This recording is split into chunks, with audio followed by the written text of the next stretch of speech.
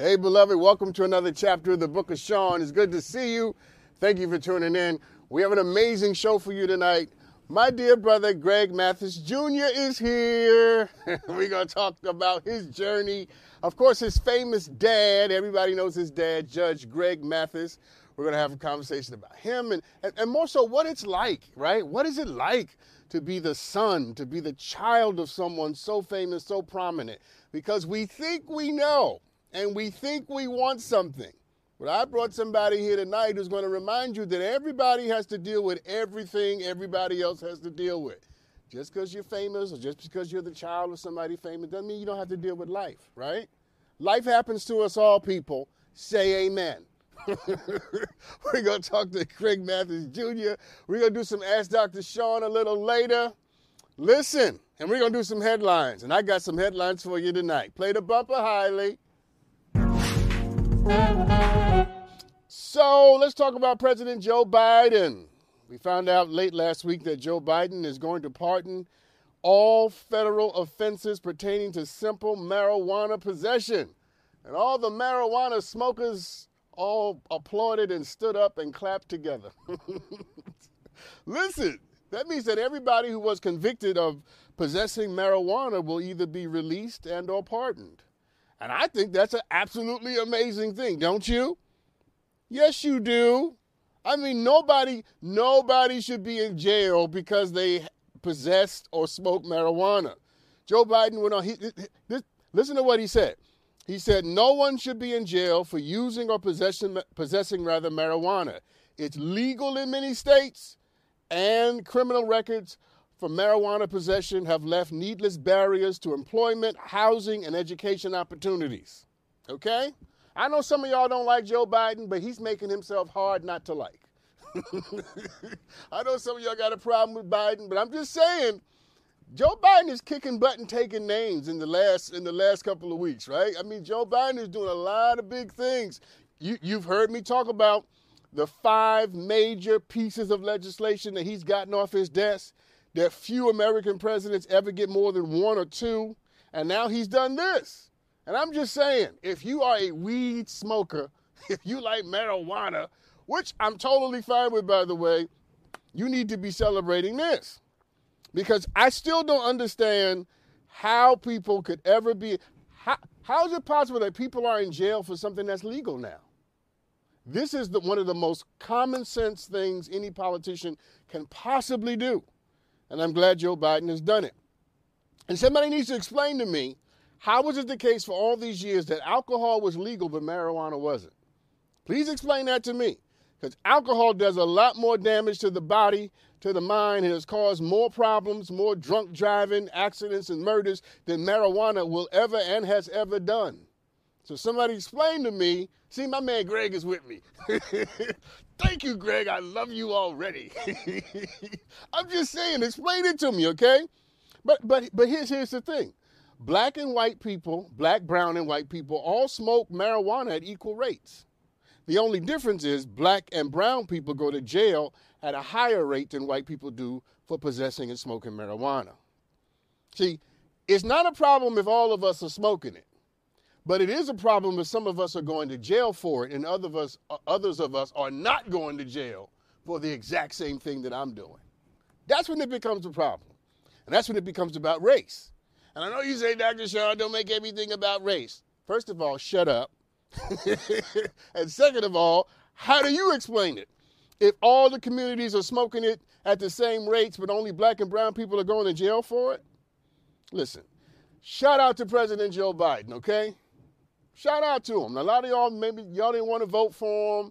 You don't want him to run. But I'm just saying, Joe Biden is doing some big things. And when somebody's doing big things, you got to at least acknowledge the fact that they're doing big things. Here's what I know for sure. You can't undo the past because the past is the past. But what you can do is be better going forward. And that's what Joe Biden is signaling here, that you can't go back, but you can be better. So how about we all take that advice and go forward, doing and thinking in better ways. Let's talk about this very interesting story that I saw that I thought was absolutely insane. and it's gonna rile you up. So listen to this. Phil Faxon was heading home after his daughter's 9-year-old birthday celebration in North Carolina when his GPS directed him to go over a bridge. The problem is and was the bridge no longer existed. The bridge that his GPS told him to cross was washed away in 2013. So unbeknownst to Phil, he was heading down a road to cross a bridge that would ultimately cost him his life. Following the GPS, he went off the side of the bridge and ultimately lost his life and died. And while this story is extremely tragic and ironic, because most of us, myself included, we follow our GPS without even thinking about it, right? We go exactly where the GPS tells us to go, and that's what we do. And while this story could easily be about be careful, monitor what the GPS is saying, the other side of this story happens to be not about, technology, but about negligence. Because what you should know is, according to Phil's mother-in-law, the bridge had never been repaired, and more so, the state never put up any barriers or warning signs letting people know that the bridge was washed out. So this isn't just about the problems with technology and that you shouldn't just listen to your phone at all cost, although that's probably a good idea too. It's also about the state of North Carolina. The state of North Carolina needs to be held accountable because this isn't about how GPS killed somebody. This is about a state not putting up the proper signs and barriers to make sure that nobody ran off the side of the bridge and died. How could the state of North Carolina know that a bridge is in disrepair and not be vigilant about letting people know about it? Now, apparently the Highway Patrol in North Carolina said that they did put up signs, but apparently somebody took the signs down. Okay, North Carolina, this is why I'm here. I'm about to help you. How about you put up some more signs? In fact, how about you put up some signs that people can't take down? you know those big barriers they put up, those big orange things, right? The thing, and then the big water jugs. How about y'all put that up? I mean, to put up a sign that somebody could remove over a bridge that's been washed out? North Carolina, I don't visit you much, but y'all can do better than this. Y'all can do better than this. Put up some better signs, people. I'm just saying. So a man has lost his life. And since a man has lost his life, I'm encouraging the state to step up and do what it should have did before this man had to lose his life. So, let's move on. Because I could really go off on that. But I want Greg to think I'm saved. I want Greg to think I know Jesus, so I'm gonna not cuss. Let's talk about Tom Brady, people, okay? You guys know I don't do a lot of celebrity news, but let's talk about Tom Brady. Trust me, this won't be your typical talk about Tom Brady. But let's talk about Tom Brady. Apparently, Tom Brady and his wife Giselle are getting a divorce. That's what's been reported, in the, salacious blog things.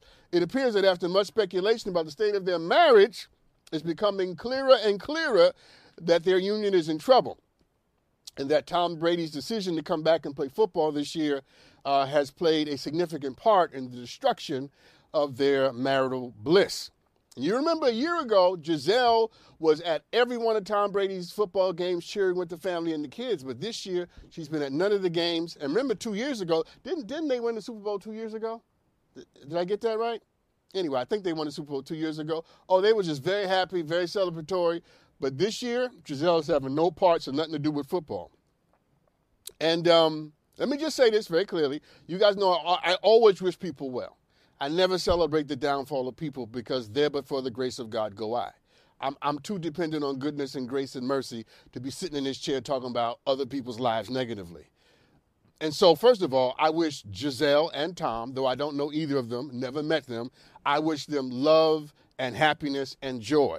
And I wish them that together, or I wish them that separately.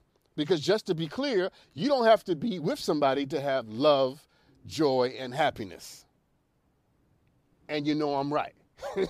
But, having said that, I wanted to bring you this story, not just so I could talk about Tom Brady, but so that you and I can have a quick conversation about how fast things can change.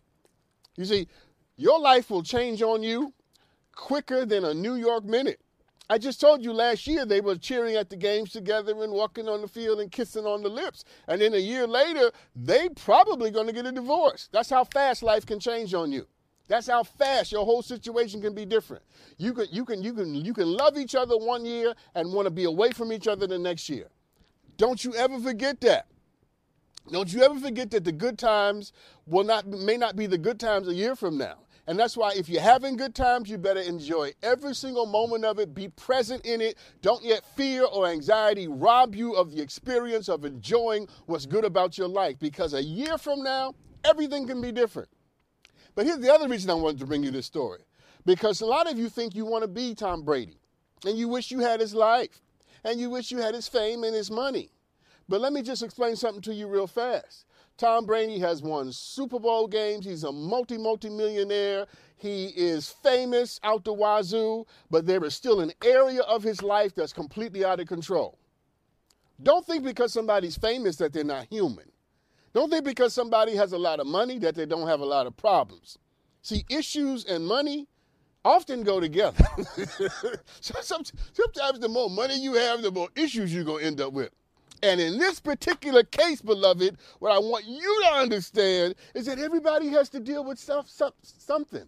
Everybody's dealing with something. I don't care who they are, Barack Obama, Oprah Winfrey, Greg Mathis Jr., Sean McMillan, Tom Brady, Giselle Brady, go to whoever it is. LeBron James. I can just call out names indefatigably forever. Everybody suffers, beloved. Everybody suffers. So don't sit around wishing and thinking you could be somebody else. Everybody suffers, and your bank account has nothing to do with it. See, stop thinking that other people have it better, because they don't have it better. They just have it differently. They have a different set of issues and problems than the one that you have. But everybody's dealing with something. And when it's all said and done, I only want to talk about Tom so I can remind you to love the life that you are living. Love your life, beloved. Love it. Don't just like it. Don't just bear it. Love it. And stop wishing you could be somebody else. Let's move on, my last one, before I talk to Greg. I like Greg already. Anyway, all right, let's talk about Kanye West, okay? You knew this was coming. So let's just do it. Kanye West is facing backlash for wearing a White Lives Matter t-shirt in his Paris fashion show. Let's take a look at Kanye trying to explain why he wore the t-shirt. John, play the video. So the answer to why I wrote White Lives Matter on a shirt is because they do. Okay. So Kanye West says that he wore the shirt because he believes that white lives do in fact matter. And let me just say, just to be clear, I absolutely agree with him. I absolutely agree with him that white lives matter. Absolutely no qualification, no equivocation, no room for doubt. It is absolutely the case that white people's lives matter. Of course their lives matter. But never in the history of America has it ever been the case that anybody questioned the mattering of white lives. American history isn't full of moments where we question, do white people matter? Are white people important? No. In fact, no decent, loving person would ever say that white people's lives don't matter. How could you justify that sentence and be a Christian or a person of faith or a person of decency, morality, or ethics? Of course. But once again, the problem in America isn't that white people's lives don't matter. The problem in America is that white people's lives have been the only lives that have mattered. That's the problem in America, is that white people's lives have mattered more than any and everybody else. Kanye, listen, son, because I'm older than you. Listen, son. Of course white people's lives matter, boy. So listen, the problem with Kanye wearing the t-shirt isn't that white people's lives don't matter, but rather that the lives of white people have only seemed to matter. And if they only seem to matter, then they matter more than everybody else's. That's why you have a Black Lives Matter movement. Not to say that white people's lives don't matter, but to say that white people's lives are not the only lives that matter. Kanye. Let me put it this way, then I'm done. You don't need a t-shirt or a movement to convince people that white people's lives matter, because the importance of white lives have been reaffirmed and emphasized throughout American history. In America, defending white lives is like defending the benefits of drinking water. In America, defending white lives is like defending the benefits of washing your behind. In America, defending white lives is like defending the benefits of wearing deodorant. These things are obvious. You need to drink water, you need to wash your butt, and you need to wear deodorant. And in America, of course, white people's lives matter. But they're not the only lives that matter. And having a black person who feels he needs to defend the importance of white life when his own people are constantly under attack, it's very suspicious to me. And it makes our dear brother Kanye, in fact, look like an Uncle Tom and not a genius. Okay. We'll be right back. We're right back with Greg Mathis Jr. He's talking about his amazing journey, his dad, and his future, okay? Don't go nowhere. I know y'all need to recover. Let's all recover after that, right after this. Bam! Welcome back, everybody. I did that whole thing on Tom Brady and Giselle, and it actually has great connection to what we're going to do tonight because, you know, everybody has a journey. I'm just trying to, I really want people to embrace the notion that everybody is either managing something, running from something, loving something, being broken. Everybody's human. Everybody's human. And my guest tonight is definitely human, but he's also the son of a very famous man. And that comes with his blessings and it comes with its challenges. I want you to listen. I want you to hear and I want you to feel tonight so that you will not just fall in love with Greg Mathis Jr., but you'll also fall in love with your life. But welcome to the show tonight, Greg Mathis Jr. Hey, Greg. Hey, thanks for having me, Doctor. For a sec, I thought you were about to announce a breakup I didn't know about. I was about to say, let me check and make sure everything's good at home. No. That is funny. But no, I don't have any information as it relates to that. I'm so happy to have you here. We talked over the before the show started, and you have such a charming and great personality, and so I love the opportunity to talk to people who I experience as being good people. So thank you for being here. Thank you for having me. I appreciate it. So, my dear brother, your dad is the Emmy award-winning court show host, Judge Greg Mathis. And while I'm sure that's been an absolute blessing in your life, in many ways, absolutely. I'm sure. But let's deal with the difficult side of it. And let's start with this question. What's been some of the challenges of having a famous father? Yeah. I mean, you said it perfectly. It's a blessing and a curse, because I know the one thing that I have struggled with, and my siblings as well, my dad has accomplished so much and made such a name for himself and everything that he's done for us as a family, but also for himself. It can be difficult at times to chart our own path and have a name for ourselves that doesn't stand in the shadow of his accomplishments. And this is something I've struggled with my entire life, because he was a local judge before he was a nationally televised judge. And so it's that question of how do I chart my own course without, folks getting to know me and not me as Judge Mathis's son, but me for my accomplishments and the things that I've done in life. Has always been something I've really struggled with and made it a blessing and a curse to be the son of Judge Mathis. Yeah, listen, first of all, thank you for that, because it sets the tone for everything that I want to do tonight. And I guess I'm interested in knowing, when people find out who your dad is, do they treat you differently?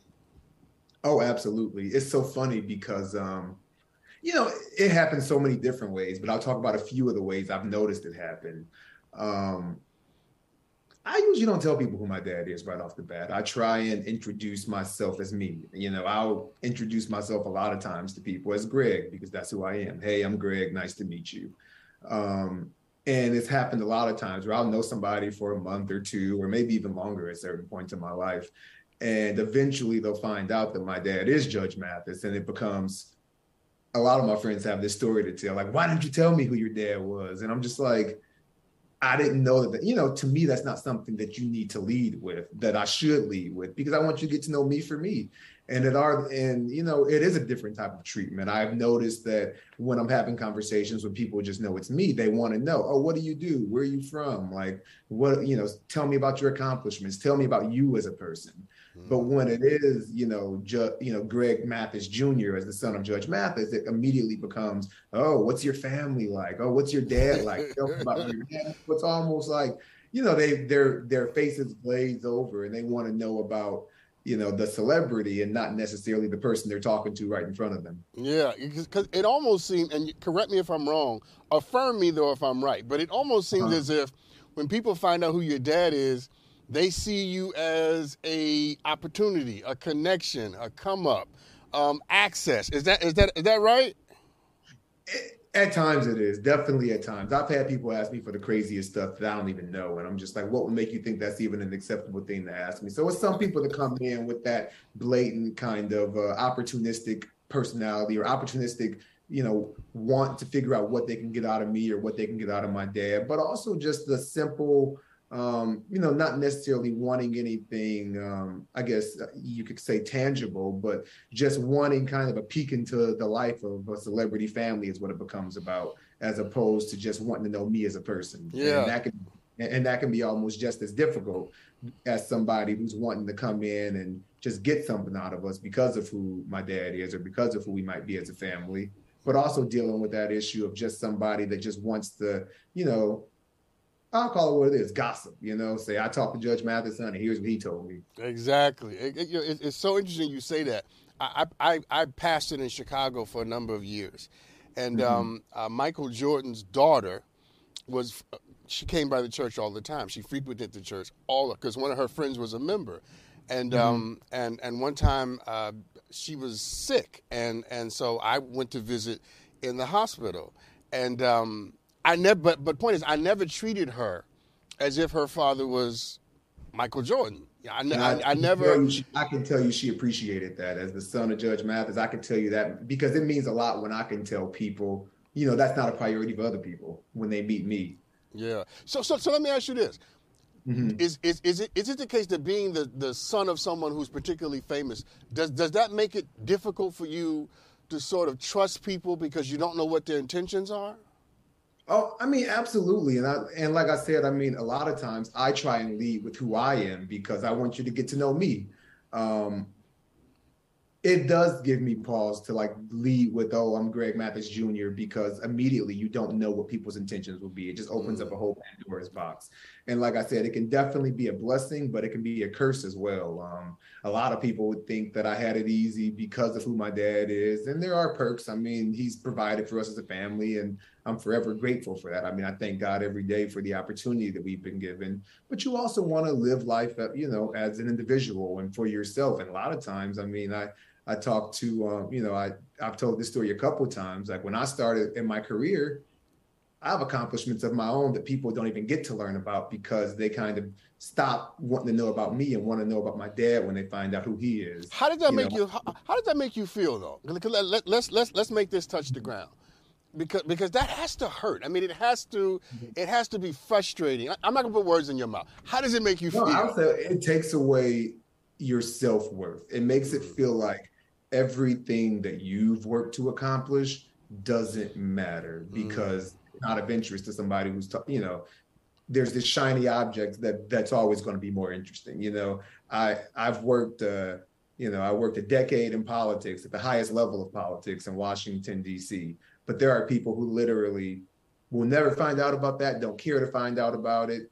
And maybe when they do find out about it, they're like, oh, you've done all this. And I'm like, well, yeah, what'd you think I was just, sitting around doing nothing because I have a famous father? Like, no, I've led a life of my own. And I mean, I'll tell you the funny part about me working in politics even is I used to, I would intentionally, when I applied for jobs, I wouldn't even tell my dad about it because my dad started in politics. He has a lot of relationships, a lot of connections, but it was important to me to want to be able to do things on my own and chart my own course and not just use his name to a benefit, even though it is there for use. And when I applied to, for example, when I applied to work on President Obama's reelection campaign, I didn't tell anybody who my father was. I put my resume in. I didn't tell my dad I even applied for the job. I know he could have made a phone call or two and made it a little easier for me. Never told him anything about it.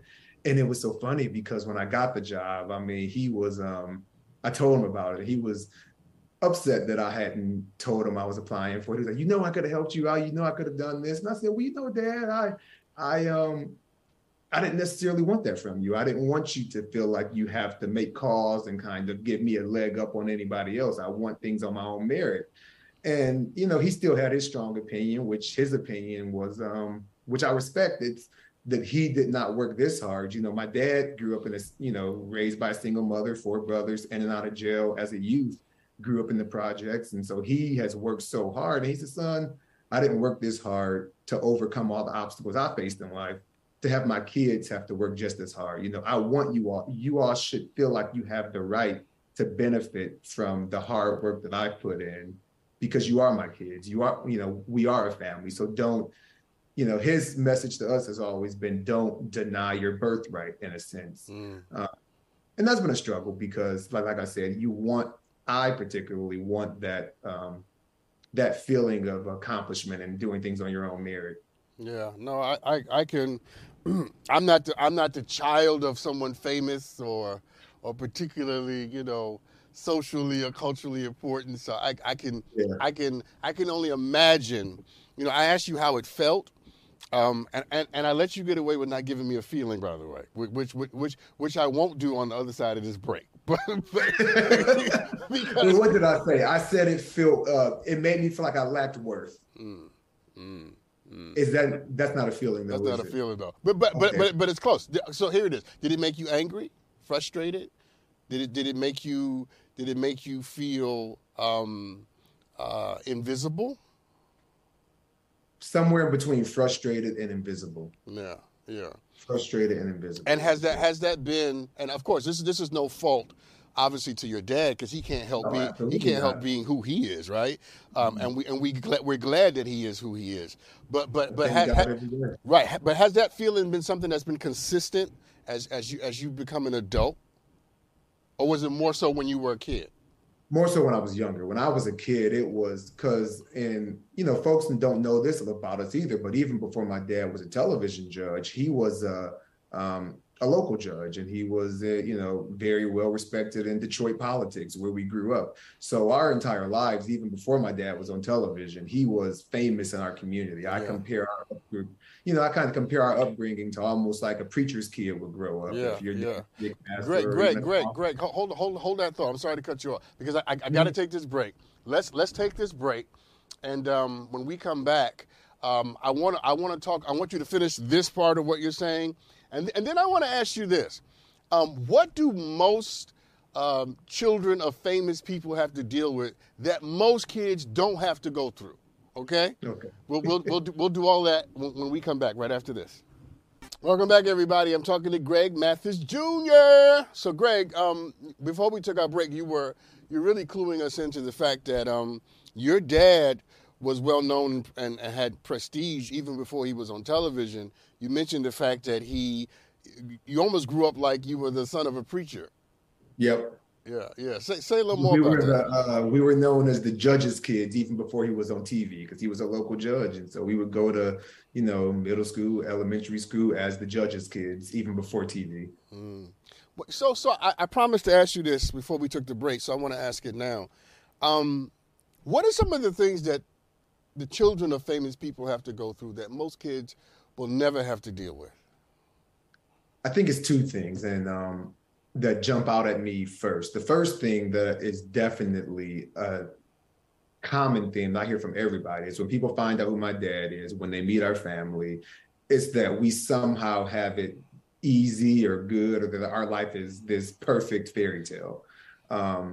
That we don't face the same obstacles that everybody else faces. And It's just not true. I mean, you talked about this in the opening segment of your show, that oftentimes with more money comes more just money doesn't eliminate problems. Let's Yeah. put it that way. I'm not going to say it creates more problems, but we deal with the same things that everybody else deals with. And I think that's the first notion that oftentimes a lot of famous kids deal with, is just this idea that we have it so easy and we should be able to do all these amazing things and just have it all together more so than the rest of the population. And I think that's an unfair expectation, because there's all types of battles that people face, even in our family. For example, my sister, she's a mental health advocate, and that's because she has a mental health diagnosis. That's because she was diagnosed with a learning disorder. And, if you see her, you would never know. You would never know that she's fighting those types of battles and what she's had to go through to become who she is today. She doesn't have just this easy path to the success that she's really created for herself.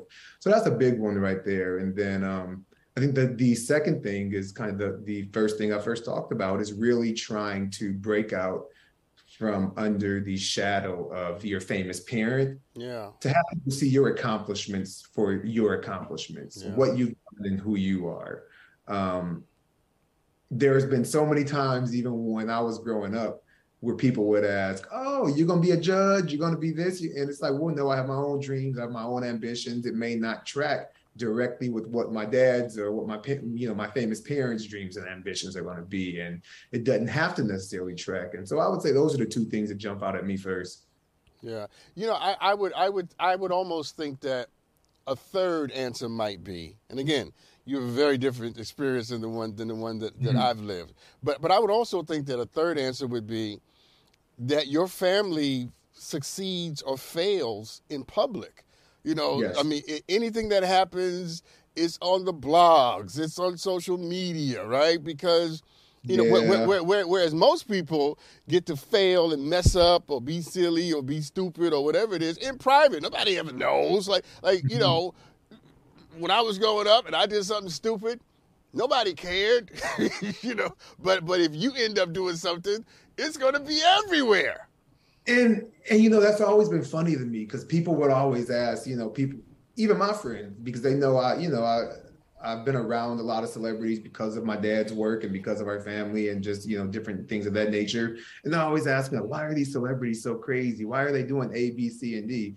And I have to take a step back, and I'm like, just because their issues are being put up for public display, I have to ask them, I say, look at your family and look at our friend group and look at the people who we know in our day-to-day life. Do you not see the crazy things that go on in our life? And I said the only difference is that, right. It's not on the blogs for everybody to dissect and have an opinion on. I mean, the internet can be brutal, Twitter in particular. I go on Twitter sometimes, I just got to close it down, because it's like everybody just wants to pick at the most, nobody wants to be positive. Everybody wants to find what they can pick at and what they can kind of criticize without taking that step back to think, am I perfect? How would I handle the situation in my life? Maybe I should give this person grace.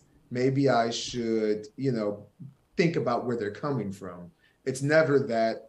And, celebrity does that to people. I think people view celebrities or people in the public eye as not real people sometimes. Yeah, listen, Greg, that's why on this show, I don't put my mouth on people. I don't talk about people. I don't down people, because I understand that, I'm just a couple of just dumb decisions away from doing the same thing, right? I mean, we all are. But let me change gears a little bit and ask you this, because this question is more introspective.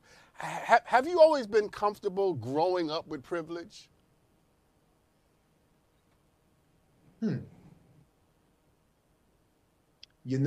I will say this. It's been a battle, because they're definitely, like I said, and this really does get to the heart of that blessing and a curse. Because I'm not going to sit up here and lie to you and tell you there aren't times I was happy that, I was happy my first car was a BMW. That's a privilege that I was like, oh, heck yes, I'm going to sit here and ride this BMW all over town. But then there were times where I would have to tell my friends, like, please don't tell anybody who my dad is. Like, I don't want to be treated differently. I don't want to have anybody looking at me like, trying to be my friend just because of that, or treating me nicer than anybody else. So it was a little push and pull, but definitely I enjoyed the perks of it. So does that answer the question? No, absolutely. Because I, as a black person in America, right? you are a part of a certain percentage of us. Your family's a part of a certain percentage of us.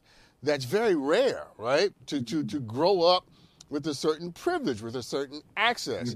And I celebrate that. I know that some people think privilege is a horrible thing. I'm not one of those people. I celebrate the fact that finally there's a generation of black folks who can hand their children privilege after after 350 years of not. And what you're saying is exactly why my dad always tells us, because he knows us well enough. He knows us too well sometimes. I hate it. Like, he knows what we thinking before we think it.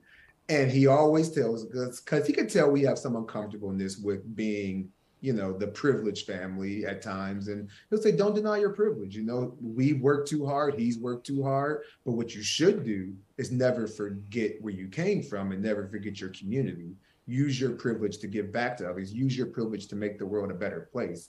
And that has been one thing that I really take to heart, because it does, at the end of the day, put it in perspective for me that it's not just about the privilege. It's about the ability to help other people. And that's something that's super important to our family. And I think that also reflects our upbringing, quite frankly, too, because we weren't always this privileged family. I mean, when I was younger, I actually, I went to Detroit public schools. My mom was a teacher. My dad was an up and coming political staffer. So, they're making middle class, lower middle class, potentially salaries. And so it's not like we were always this privileged family. It kind of grew over time. When he first got elected to judge, that was a nicer lifestyle. And then being a judge on national TV is a whole different stratosphere. So we saw the difference of going from a Detroit public school where you don't have the resources, you don't have the same things. And then you're going out to suburban and private schools where kids are pulling up in BMWs and Mercedes-Benz trucks. And so I think having that perspective for our entire family really drives home that point of don't forget where you came from, and don't forget we got a lot more people to help that don't have the same privilege that we do. Yeah, no, I value that. I honor that. Listen, I want to keep. Can you stick around a little longer? Yeah, of course. Yeah, stick around a little longer. I got some more questions for you that I want to ask you after the break. I'm not done with Greg, people. We're not letting him go. We're holding him hostage. We'll be right back right after that. What's the best advice your dad has ever given you?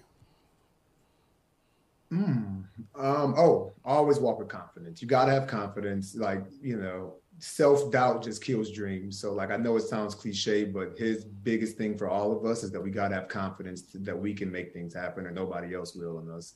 And that's always stuck with me. Okay, so I'm going to ask you the same question in reverse. What's the best advice you've ever given him? You got to listen to people sometimes. If you can't tell, we come from a family of talkers, so it's usually me just telling him to listen. Oh, that's good. That's good. So we've talked a lot about him, but I don't want. Let's set him aside for a second. And in what ways are you carving your own path, defining that name with your own nuances?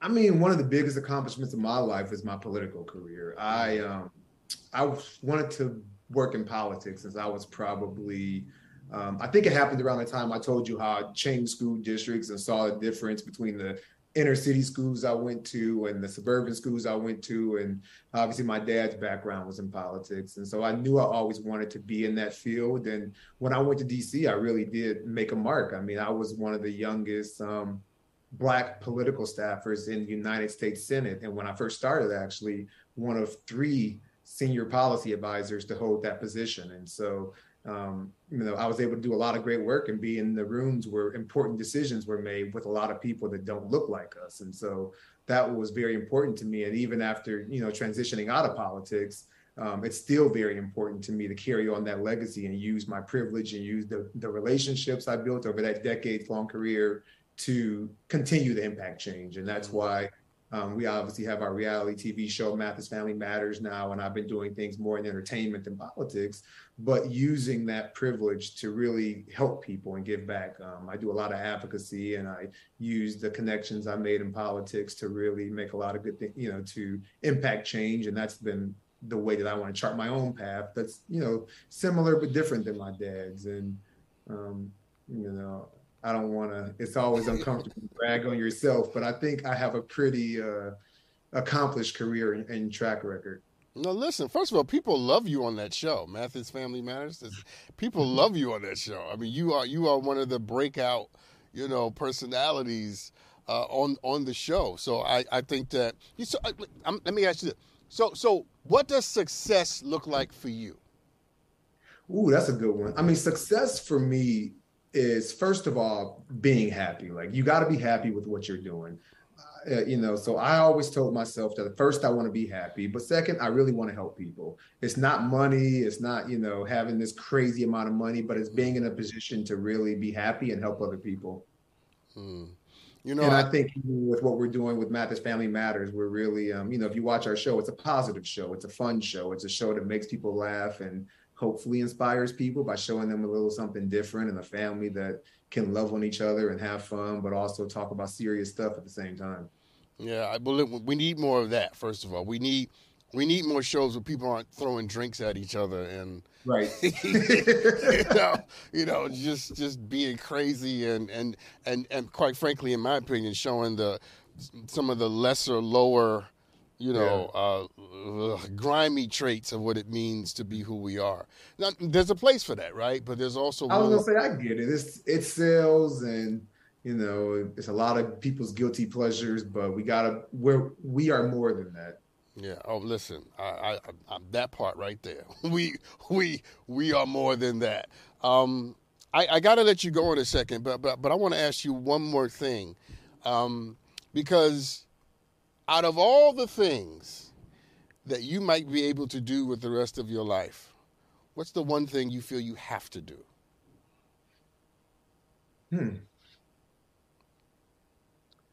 I mean, this is going to sound broad, but I would say keep going, because for me, it has always been about building on who I am today and who I was yesterday. So the one thing that I want to do in my life is to keep building. I mean, I feel like every year in my life, it's, I set out goals like everyone else. And so it's looking at what did I accomplish last year that falls in line with what my priorities and morals are, which is really to help other people and, kind of be happy with my own life. Yeah. And it's really, okay, how did I kind of check those broad categories? Are you happy with your life? Oh, absolutely. Yeah. And it took me a long time to get there. Don't get me wrong. I mean, I'm a gay man, and this was the first year that I actually was out of the closet publicly. And that was a huge accomplishment for me. And I did not realize, I mean, we could talk for hours about this, but I didn't realize how much that was causing me to shrink myself before, even when I was in my career in politics. My coworkers had no idea about my personal life. I was, staying in the background as much as possible because I didn't want people prying too much into what I was doing when I wasn't at work or when I wasn't with them. And just having that freedom to really be who I am in so many different aspects has been like a weight that's lifted off of me and really allowed me to stretch my wings even further than I ever have in the past, is the way it feels. Yeah, it's interesting when you said that. I know I got to take a break. Y'all relax. But when you said that, your whole face changed. Your whole presentation of your spirit changed.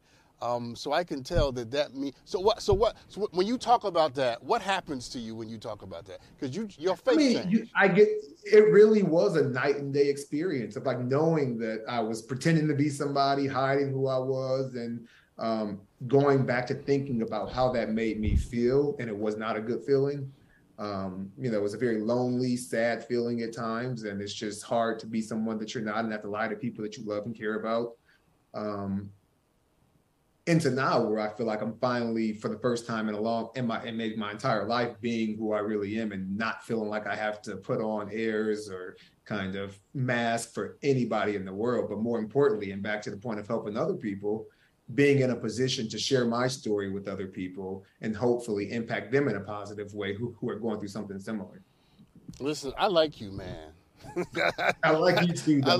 I like your spirit. I like your energy. I like your boldness. I like your coming to terms with yourself, and not even with respect to sexuality, just with respect to the legacy and the shadow of the tree that you were born under. I like your presentation of that journey. And let me say something to you, just from me to you. that I wish you more love than you can handle. I wish you more opportunity than you can stand. I wish you more success than you can even fathom. I want you to wake up one day and sit on the edge of your bed and say to yourself, how in the world did this happen? I want it to be the case that when you get to the middle of your life, that you will sit back and say, yeah, my dad was great, but this is something far more special to me. I'm going to receive that. Yeah, I pray that for you. I believe it for you. And I am knowing and trusting that if you just keep being who you are in the ways that you are going to get there. Thank you. Listen, man, come back and see me, okay? That's what I told him. I said, I'll come back next week. Okay. He'll be back next week. Listen, Greg, thanks for coming on, man. Thank you for having me. This has meant a lot to me. I don't say that lightly. I feel better after talking to you, and I really do hope to, talk offline and keep in touch with you. I appreciate it. Yeah, I'm going to hit you on social media. We're going to stay in touch. Thank you. All right. Listen, everybody, we're going to do some Ask Dr. Now, when we come back, I'm going to do aha moment from this because I learned something, and I might sneak in one Ask Dr. Sean. We'll be right back. Welcome back, everybody. So let's have an aha moment. Play the bumper, Hailey. I learned some things from this conversation. One of the things that I've learned from talking to Greg Mathis Jr. is that each of us are just trying to find our own place, that we're all trying to find out where we belong and how we can stand and how we can get enough sunshine and enough water to make ourselves grow. And just because you're the child of somebody famous doesn't mean that you get to avoid the journey that comes along with that. Finding your place, your journey, your vision, your purpose, your identity, who you are, what you love. You don't get to avoid it. Money cannot protect you from the experience of coming to terms with yourself. Fame can't help you deny it. Nothing can. Every human being has to reconcile him or herself to him or herself. That's just how it is. It's just what it means to be human. And Greg is gloriously human. He's coming to terms with the best of who he is. And everything I said to him at the end of that conversation is everything that I meant. I wish him the best, but not just him. I wish the same for you. I hope that you come into greater levels of what you were born to be, no matter who gave birth to you. All right, Hailey, let's do some Ask Dr. Sean, man. So you guys always send me amazing videos. Let's take a look at this one. Hi, Dr. Sean. My name is Tiani, and I'm from Baltimore, Maryland. I struggle to be honest and communicate with my friends whenever something happens. I find it easier to ghost them and never speak again. I know it's a problem, but I'm unsure how to stop it. Can you give me some advice on how to communicate more effectively? Yes. First, thank you for the question, and thank you for being honest about what you're doing, and also clear about the fact that it's deeply problematic. The beginning of all change happens to be rooted in the experience and the fact of one coming to terms with the truth that what you're doing isn't working for you. We never change things that we believe on some level might be or is working. We only come to terms with radical transformation, radical self-adjustment and change when we realize this isn't working for me. And when you embrace that and when you honestly know it to be the case, that's the beginning of change. Because the moment you can accept the fact that if I keep doing this, I'm going to get things that I don't want. When you come to terms with that is when you start looking in new directions to find new possibilities and new plausible ways of responding. You see, just ghosting someone and walking away from people is extremely childish. It is extremely immature. And what it will do is that it will prevent you from ever having a long-term relationship with someone on any level, friend, romantic, whatever it is, family even. Because people are always going to get on your nerves. They're always going to disappoint you. They're always going to hurt your feelings. Nobody gets out of life without having somebody else get on your nerves. In fact, I think some people were born to get on my nerves. But you don't ghost them. You learn what it is to deal with the good parts of people and to leave the bad parts of who they are alone. You see, learning how to have longevity in friendships and longevity in connections is important, because if you bail out on everybody in your life, who's to say that when the rubber meets the road and you come between a rock and a hard place that you won't bail out on yourself as well? You see, if we make things patterns and habits that we apply to other people, they become the patterns and the habits that we also secretly apply to ourselves. So I bet it's also the case that you're not just bailing out on other people, you're also probably bailing out on you too. And I don't want that for you. So what I would say is, once again, come to terms with the truth that ghosting people and running from people, it ain't working for you. It ain't keeping you where you need to be. I'm glad all of you watched tonight. Thank you for being a part of this amazing conversation with Greg Mathis Jr. What a great soul, right? What a wonderfully honest and articulate and bright and strong young man. What I want for him is what I want for you. Continue to be the best version of you, okay? Shine, even if the darkness doesn't like it. Y'all be good to each other, okay? Y'all be kind to each other, because kindness is the thing that's going to get us over, all right? And if you forget anything else, just remember this. I love you, and there's absolutely nothing you can do about it. See you next time. At Baker's, no matter where you order free pickup, you get the same great deals as you'd get in-store. So you can save when you order during band practice, or at the dog park, or wherever. Start your cart with the Baker's app and save from wherever today. Baker's, fresh for everyone. $35 order minimum. Restrictions may apply. Subject to availability. And now, shop what you love and save $2 on each participating item when you buy 3 or more with your card. Baker's, fresh for everyone. At Baker's, no matter where you order free pickup, you get the same great deals as you'd get in-store. So you can save when you order during band practice, or at the dog park, or wherever. Start your cart with the Baker's app and save from wherever today. Baker's, fresh for everyone. $35 order minimum. Restrictions may apply. Subject to availability. And now, shop what you love and save $2 on each participating item when you buy 3 or more with your card. Baker's, fresh for everyone.